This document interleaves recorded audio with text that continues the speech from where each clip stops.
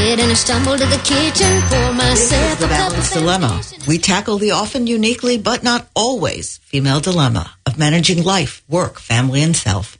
I'm Maura Carlin. And I'm Christy Derrico. Here at The Balanced Dilemma, we reach out to women and men to hear their balance stories, what worked, what didn't, and what takeaways they have to help improve our lives and achieve balance. Our guest today is Anna Maria Santorelli.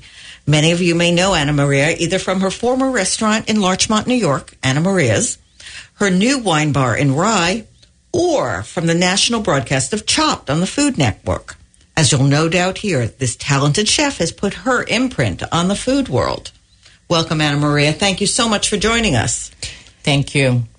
So, Anna Maria, we've gotten to know each other over the years, and I've found your story so inspirational. Why don't you tell our guests, our listeners, a little bit about how you came to New York?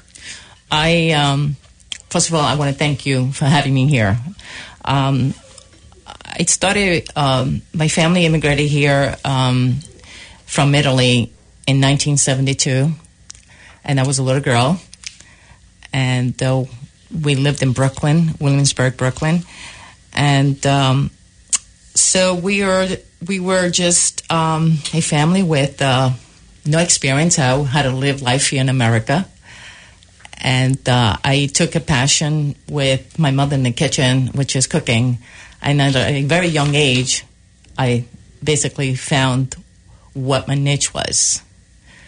And Williamsburg in 1972, we have to take our viewers back to that. I know that area, and it was not the hip place it is right, today. Not it was a real busy, gritty neighborhood, real New York back then. So that must have been, you didn't speak English? No, none of us did. It was...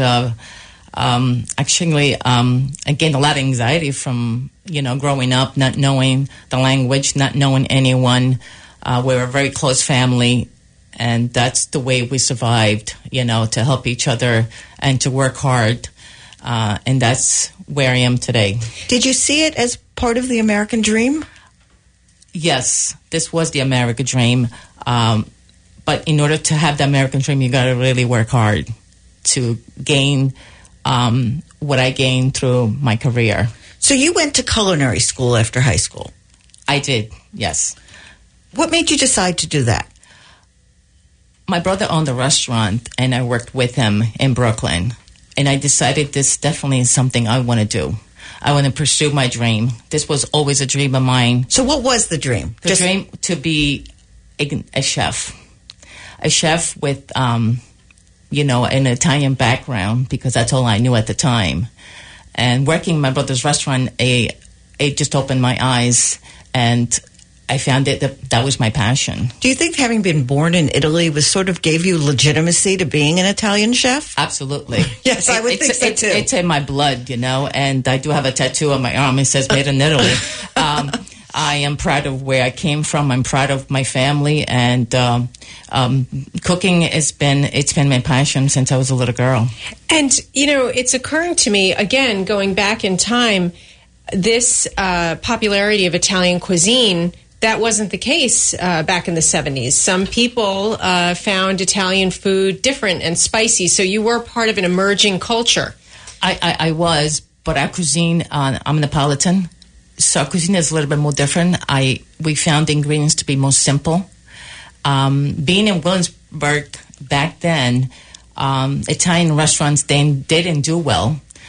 Because they didn't do well because the community I lived in was Italian. Everybody cooked at home. So when I told my mom, wow, I would love to open up a restaurant here, she goes, oh, no, you're not opening up a restaurant. No one is going to come to your restaurant. We'll stay home. Right. She was right. That's true. So what's the difference between a cook and a chef? Well, a chef is someone who's creative, someone who has passion, and it's not just a hobby. Being a cook, it's more a person who wants to make it a hobby out of it. And, cooking at home and being a housewife is totally different than being an executive chef. So it's not the difference between having a degree from a culinary school? No, it's not. To me, I gained all my experience in different restaurants. So let me talk about after culinary school. What was your first job after culinary school?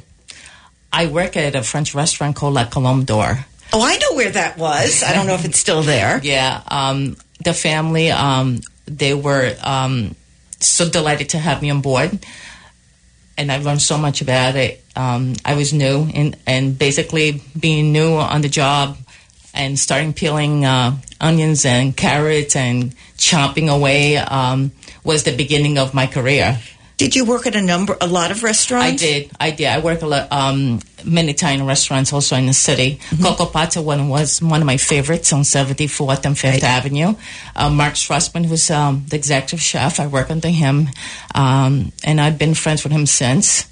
But you ultimately found your way to City Hall. I did. And not for bad reasons. And it's funny you say that because I was working at La Colombe d'Or, and I got a call from the New York Restaurant School where I attended. And they said they needed someone at Gracie mentioned. They thought that I was a good fit.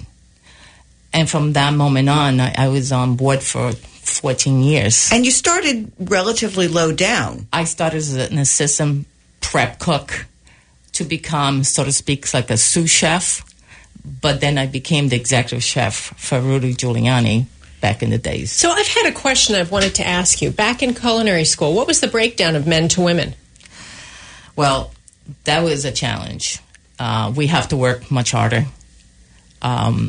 We are more creative than men, and we take our job more differently than men do. And that's me speaking back then.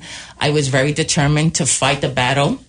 They didn't think women are capable to do as much as men can, to be as talented as them, or to succeed. That's been my experience. But I don't have no fear, and I've learned how to be strong, and the determination is the key to where I am today. So looking at role models, I mean, each experience you're talking about was a male role model. You were basically, paving your own way as, a maverick here, not having very many women who did what you were about to do. So how did you have the fortitude to say, a woman can fit in this kitchen too? I like I said, I'm determined to fight the battle. So I felt uncomfortable at times working in the kitchen with men because they didn't respect you as much. They looked down on you. And that didn't change my mind, or I became much stronger about it. I said, one day I'm going to be that successful chef and that famous person that I always wanted to be. Did it change when you became the executive chef at Gracie Mansion? It sure did. In many ways. My professional way of who I was before and afterwards, I always stood humble. That's the most important thing. I've never changed that person. Until this day, I'm still the same person. I treat people with respect and professionally. And I just love the fact that, I was giving that opportunity. So, as you've, sort of hinted at, professional kitchens typically are or have been a man's world, even though the kitchen at home is, at least until the pandemic, often thought of as women's world. But these professional kitchens, the numbers of women who are the head chefs is really low. In my research, and they do still cite a statistic from 2014, so I'm sure it's outdated, but only 7% of U.S. restaurant kitchens were helmed by women chefs. There is 2018 U.S. Census data that says about 22% of head chefs and cooks are women, which is part of why I asked you the difference, which gives you, 77% of restaurants headed by men. So, standing here now, do you have a feeling for whether female chefs have increased their visibility in kitchens? I don't think so. I'm going to tell you why. This is my opinion, being a woman chef. The long hours. If you have a family, it's very difficult to maintain. Right. And children. Those, I think, are there's pros and cons in this. But if you love what you do, you'll find a way to be in that kitchen and to fully have continued the passion of cooking. But our industry, it's very tough. It's tough on a home life. This is The Balanced Dilemma. We're speaking with chef and restaurateur Anna Maria Santorelli. We were talking about women in professional kitchens, and I saw an interesting statistic from the National Restaurant Association that reported that at least half of restaurants are either owned or part owned by women. And yet the statistics we talked about earlier were that there aren't that many women chefs, and certainly not in proportion to the number of women-owned restaurants. Are women restaurateurs not hiring women chefs? That's correct. And why? I think there's not many of us left, unfortunately. Really? I think this is a difficult industry, and it's gotten worse. Like I said before, there's so much work in this industry, being a woman, on your feet all day long. And, and especially, like I said, if you have responsibilities at home, it's hard to focus on your career. And just, for the edification of our listeners, for anyone who's worked in a kitchen, it's hot, it's crowded. Footwear is an issue for chefs, finding proper arch support. It's physically taxing. You get burned. You cut yourself. Right? These are the realities of working in a kitchen. These are all the possibilities. The pressure is enormous, especially under time constraints. And especially, in our time now, things are difficult. Who is allergic to what? You have a full restaurant, and you have the control, and you have to be, focused on everyone's dish. That it's a lot of work, to be in that environment. Imagine that laser focus on everyone's dish to make sure you've got vegan, allergies. Absolutely. I mean, it's a service industry. Absolutely. Wow. And it's challenging every day. So it's tough. I think that's one of the reasons women, I think that, not able to, stay in the business, Could it also be in part because of the harassment and predatory conduct? I mean, and I do want to give some statistics first. The restaurant industry has more allegations of harassment than any other industry in the United States. As those statistics are as of 2018, where as many as 90% of women and 70% of men reportedly experienced some form of sexual harassment. And of course, we know about all the famous chefs who have been accused of it, like Mario Batali, the guy who owns the Spotted Pig, and I don't remember the other one. Well, even Kitchen Confidential really showed you a whole underbelly of the kitchen world. But I did have my own experience in sexual harassment on the job in many places, and it's serious. In what form does it come up in? Is it sort of being discriminated against? Discrimination, yes, to a certain point. Or was there actual physical harassment? If you allow it. Well, you do have a knife in your hand. Well, that's true. We don't want any. Don't make any confessions on the air, right? But it's been tough for us women to gain the respect by men. I think things have changed for better now, and I'm so happy to see that. There's a voice. We didn't have a voice before. We're afraid to lose our jobs because of that, but not anymore. And I'm glad to see that as a woman chef, and to be in control today, and to know that I have power as much as a male chef. How did you, or did you have to deal with it as the head chef, whether it was directed at you or you had to protect other employees? Well, I had to protect myself first and everyone else around me, which is very important. But again, I am someone that I stand what I believe in, and I fight back. And that's something important for women to do today. If you're in charge, why do you have to fight back? Can't you just fire them, I guess? It all depends on the person, obviously. And sometimes people are very persistent. Today is a different situation, obviously. Your voice is heard. Before it wasn't. They ignore it, even if you report someone. But one of the things that has come out in some of the research is that the harassment is not just from within, it's from customers. Yes, that's very true, and it still happens. In what way? What kind? Sexually. I mean, making verbally advances. Yes, it's still out there. I experience that at times. Still in my my new establishment. But I am a professional, so I know how to behave myself in a nice professional way to talk to someone and let them know, where they stand and where I stand. Right, the consequences. You don't want to talk to this Neapolitan woman here because I'm feisty and I'll fight you back, and you're never going to forget me. Right. So do you think there are more opportunities for women chefs now, given that there aren't as many?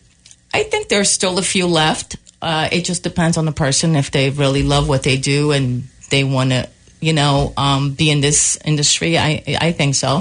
And we are focusing on one aspect of the food world. Women have broadened their wings in many other aspects of cooking, baking, shows. I mean, they definitely have a presence on television greater than they did at another time. But the executive chef position is really, you set the menu. You really. Well, being an executive chef, it's a tough position to have in many ways. You have to set the menu. You have to train people. You have to, there's so much involved, hands-on, and you're responsible. Okay, before we have to take a break, can we get to a little bit of the gossipy stuff and take you back to Gracie Mansion, like who you cooked for? Sure. Yeah. Of course. Tell us. Fun. I started working with Mayor Dinkins at the beginning of my career. I had the privilege of working with a great family. I had a lot of fun at times, very challenging times because I was working under a male chef at the time. So that was tough. That was something that I'll never forget. That's why I learned how to change my ways, from the experience I received. And I was hired under Rudolph Giuliani as when he was mayor in New York City. Mayor, yes. So, any famous guests and any and any special requests for meals? Yeah, many requests. But I cooked for Andrea Bocelli. Did he sing for a supper? Did either of them sing for their supper? Well, I tell you, he did kiss me. And you didn't object to that one? Not at all. I'll never forget that. Bette Midler, one of them, I cooked for Mother Teresa.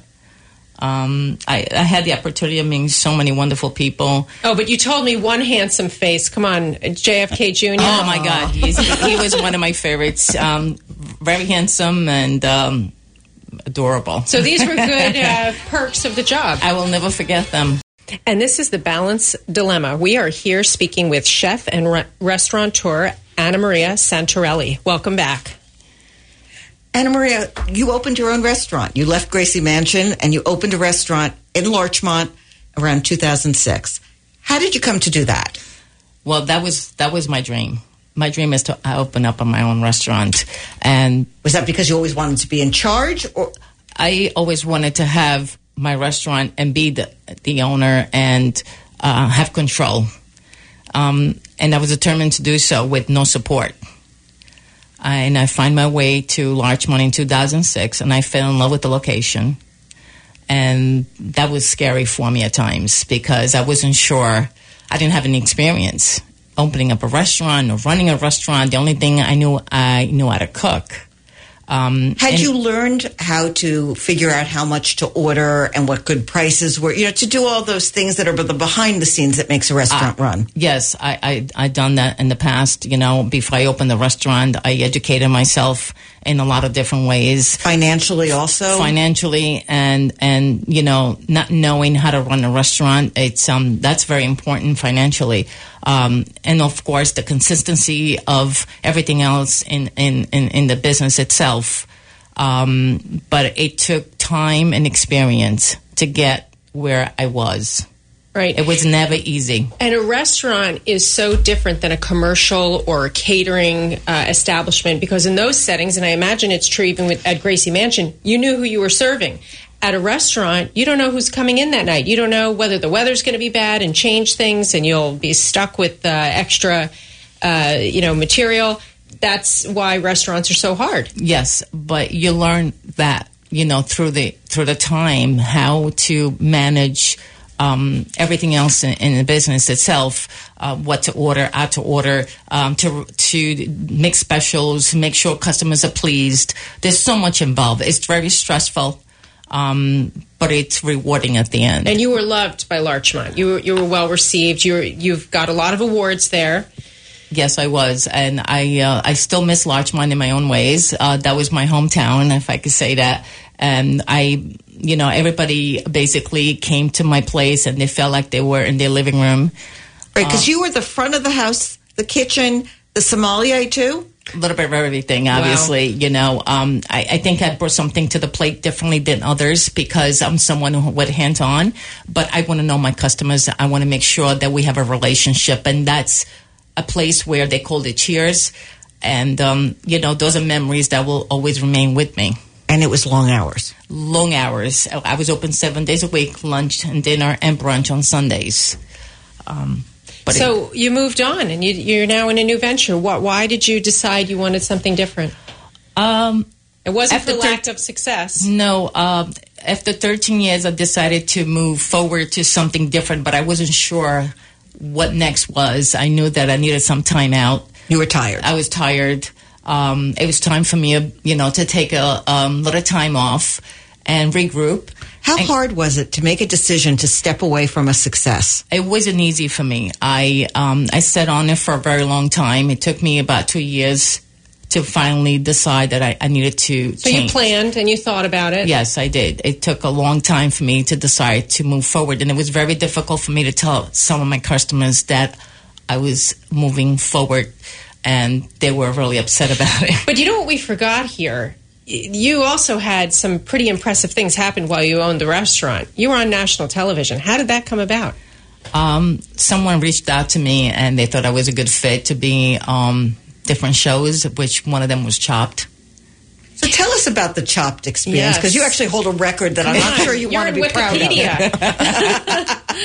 That was quite challenging, I have to tell you. It was a lot of fun. I didn't know what I was getting myself into at the time. I didn't have the experience being on TV or, under a lot of pressure in different ways because, it feels good to have your own kitchen. When you are outside, your comfort zone is totally different. But you work your way in and out. And your determination is there to win because I really wanted to win. Right. For those of you who aren't familiar with how Chopped works, you start off with 4 chefs and they go through 3 rounds. First is an appetizer. Second is someone gets cut. Then you've got the entree with 3 people competing. 1 gets cut. And then the dessert round, you get the 2 and then 1 ends up the winner. And now you made it to the dessert round, which is an accomplishment of itself. I did, and I was disappointed in myself because I really wanted to win. But I'm still a winner. But I was still a winner. And you had a really, really, really good excuse. Yeah, well, there's a really funny story there. I mean, tragedy plus time equals comedy. So we can look at this. Tell us what happened. Well, I cut myself on the first round, unfortunately, and it was pretty deep. And now I can talk about it because nobody's ever asked me that question before. When I cut myself, they told me basically that I need to, move on and get stitches. And I said, no, I'm not leaving. I'm staying. So they didn't really have anyone on site, so they had a Kotex pad and they wrapped me with a Kotex pad around my... That's rich. That was insane. That was insane. But yeah, I wanted to stay on. Like I said, I'm a feisty person. And to me, actually, that gives me a drive to do better. Oh, I think it's more than that. I think we're looking at you as the woman who made it to the final round with a Kotex pad in her hand. That's pretty amazing. It's woman power, let me tell you. So you actually were on it again for a redemption round. Yes, I was, yeah. How did you end up doing in that one? Oh, well, that wasn't fun. I got chopped because my portion was too small. I'm Italian. I don't know any better. I don't know any better. We are used to a large portion. So that vision of mine was just like, it was just like, plating something from my kitchen to the show, whatever. But that's why I got chopped. Yeah. And you've also, I have to mention, you also went to the what happened with the White House? What you've been a lot of places, a lot of famous places. What happened there? Yeah, I was actually hired at the White House back in the days before I opened the restaurant, and unfortunately, it turned out to be I opened up the restaurant instead of going to the White House. But I was. I can't tell you how I felt when I received that phone call from the chief of staff on the Bush administration. So I'm so grateful and happy that I had the opportunity to be there, but you never know. You know what we glossed right over? You became a citizen during all of these experiences. Where were you? What happened? How did that make you feel? Oh, that was... that really touched me deeply because I always wanted to be an American citizen. That was my dream. And I was a Gracie manager when I worked for Rudy Giuliani at the time, and I felt that this is the right opportunity. And it happened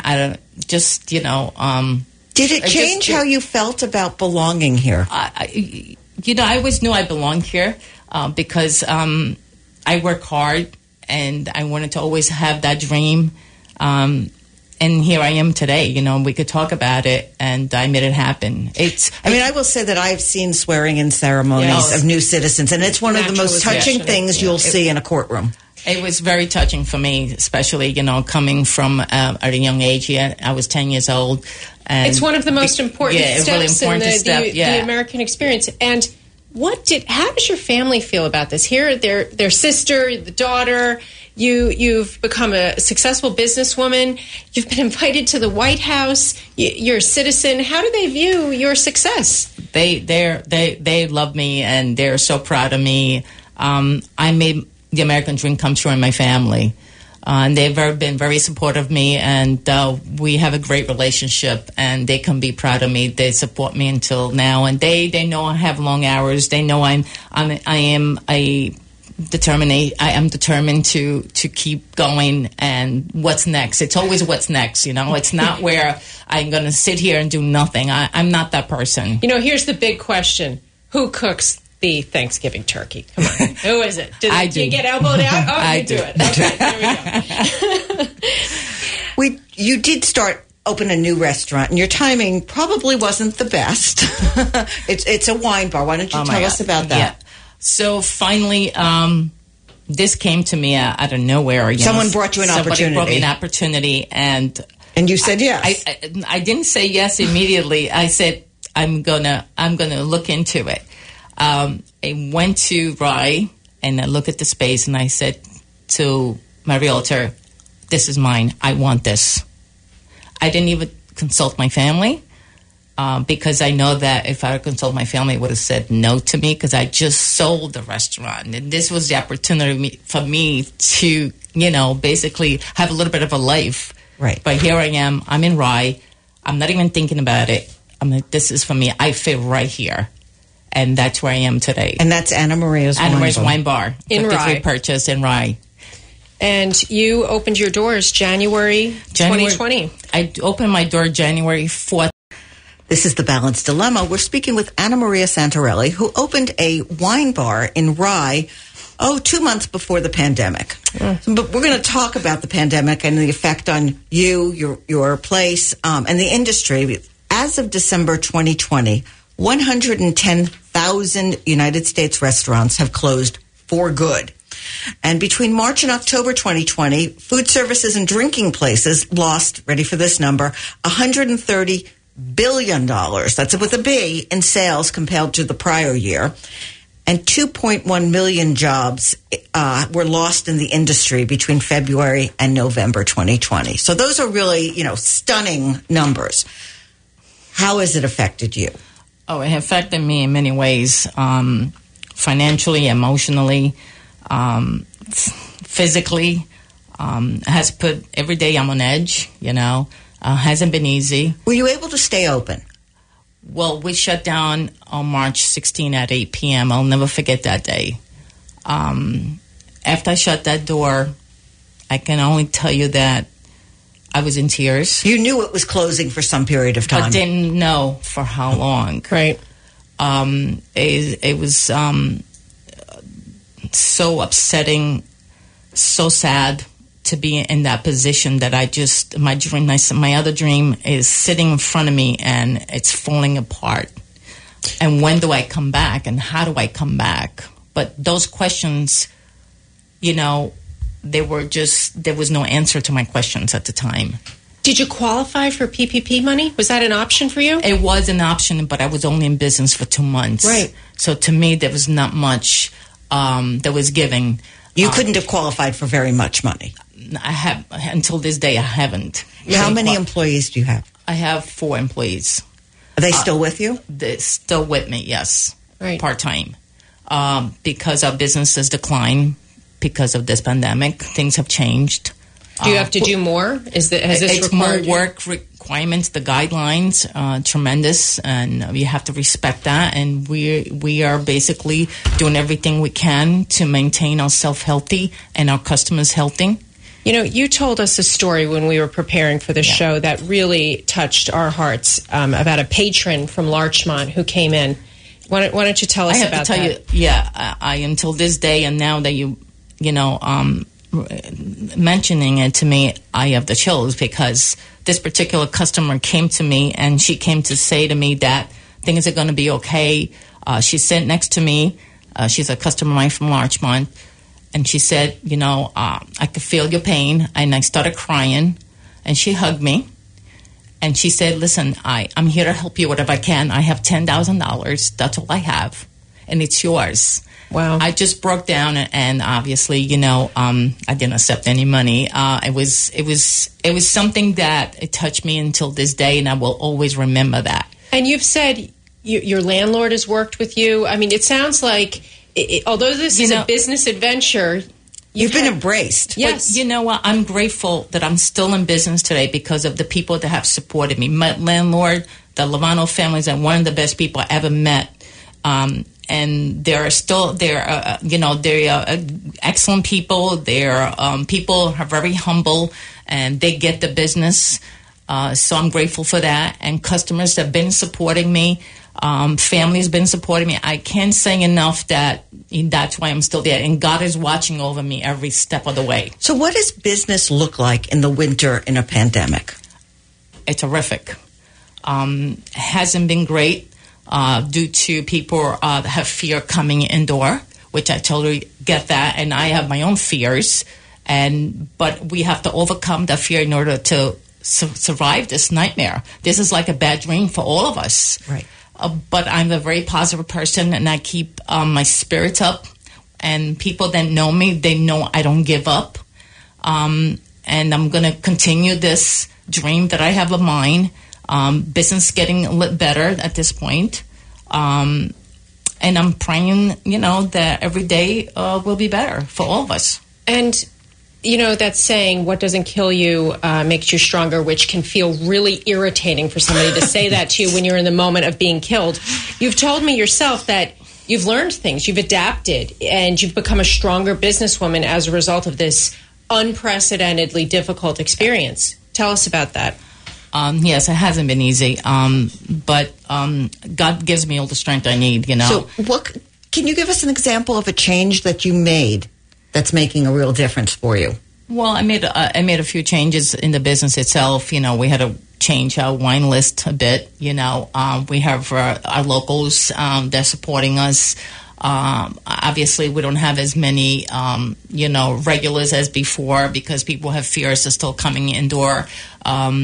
So those are the changes I made, with the business itself. We have to watch our budget at this point. You do still serve some of your wonderful food. Yes, food has never changed on the menu. It's just the wines itself, and to keep us going at this point.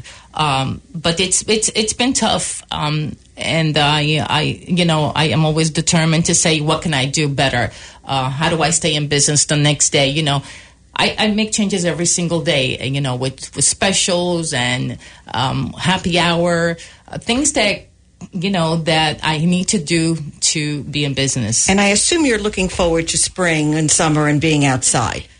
We pray for the good weather now. So let me ask you, I want to ask a business question. As I'm sweating in the studio, we're thinking of spring. I want to ask a business question because from the pandemic, many more people, because of by necessity, started cooking at home. For some of them, I put myself in this category. I would be happy to never cook another meal. And I have tried TikTok feta pasta, and I made homemade Pop-Tarts last weekend, okay? But then I know other people who never cooked before and have started doing it. Yeah. So how do you think it's going to affect the business? Is it going to be good, or is it going to be bad, or is it going to even out? I think it's going to be the same or even better. People are tired of cooking at home. They want to be outdoor. They want to be around people. I think it's time for that. I think everybody's waiting for that moment. And I am too, actually. And to be in my business and the bar that I own today, no one thought that I will ever make it. I'll tell you why, even before the pandemic, because I don't have a full kitchen. I'm very limited because, you know what, it takes a toll on you, emotionally, and it drains you if you can't get something done, to me, and that's the person I am, and I made it work. Right. The previous person that owned the place, they fell apart because of so many reasons. This was the main reason. Well, it gave you a chance to really be out in the front of the house talking to people and being social. Yes, I still do that every single day, and I do all the cooking, and I basically make sure that people know me in Rye, and they welcome me in Rye. And I have to say the community has been very, very supportive of me. Well, they really are coming in for those meatballs. Okay? that was your mother's recipe, yes. Right? They are unbelievable. But you have a project that you told me about that you're looking forward to. You're going to write a cookbook. Yes. This is another dream of mine, and it will happen. It's been taking a little longer than expected because of the pandemic. This is not just a typical cookbook. This is a typical book about many, many stories about my life, being a woman chef, being in power, and being an example to others, and what it took me to be who I am, the experience I received, and until this day, I just keep searching for more.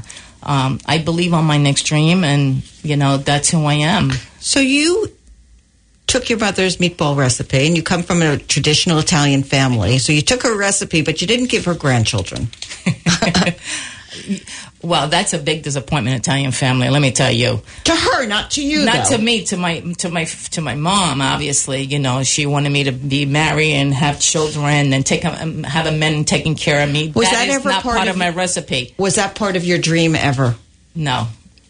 Never my dream. My dream was to be always independent and to do what I do best. I work with people every single day, and I love working with people. I have a passion for what I do. Can you just share your motto with us? I love what I do. Yes, that you have to love what you do. In order to be successful in this business or any business, you have to go to work and say, I love what I do. And that is the key to success. That's something to live by. Exactly. Now, I just want to tell everyone that for our next show, which we hope you'll join us on March 18th, at 2 p.m. here on WVOX, we are talking with Heather Capel, an actress turned business owner. You're going to learn about Disney University, which I didn't know existed, about being rejected, because that's what happens to actors, and also making a business pivot. Yeah, and she's another local business owner surviving in the pandemic. And for anyone who wants to find us on the internet, thebalancedilemma.com, and you can also find us on Facebook and follow us on that social media at The Balanced Dilemma Podcast. Also on LinkedIn, where you can find all of our episodes and listen in and see future events. And don't forget all the typical podcast sites. We're on Spotify and Apple and Google and some I've never heard of. That's right. And our show notes will give reading material that our guests have referenced. If there was something that they talked about that you want to find out about, check out the show notes. So I have to ask you one final question. You ever hear of imposter syndrome? Yeah, some of our guests, I think they know what it is, and others, they don't need to be an imposter because they're a real deal. It's where you kind of pinch yourself and you think people might look at you and say, oh, they're going to know what I really am. Did you ever have that feeling where you'd be found out and they wouldn't think you were as fabulous as the image is? Nope, not really. Look at that. Not Thank me. you. You know, I'm very positive, and thank you, ladies, for having me here. You guys are wonderful. Thank you for joining us. Thank you. Thank I'm you, Maura Anna Maria. Carlin. I'm Christy Derrico.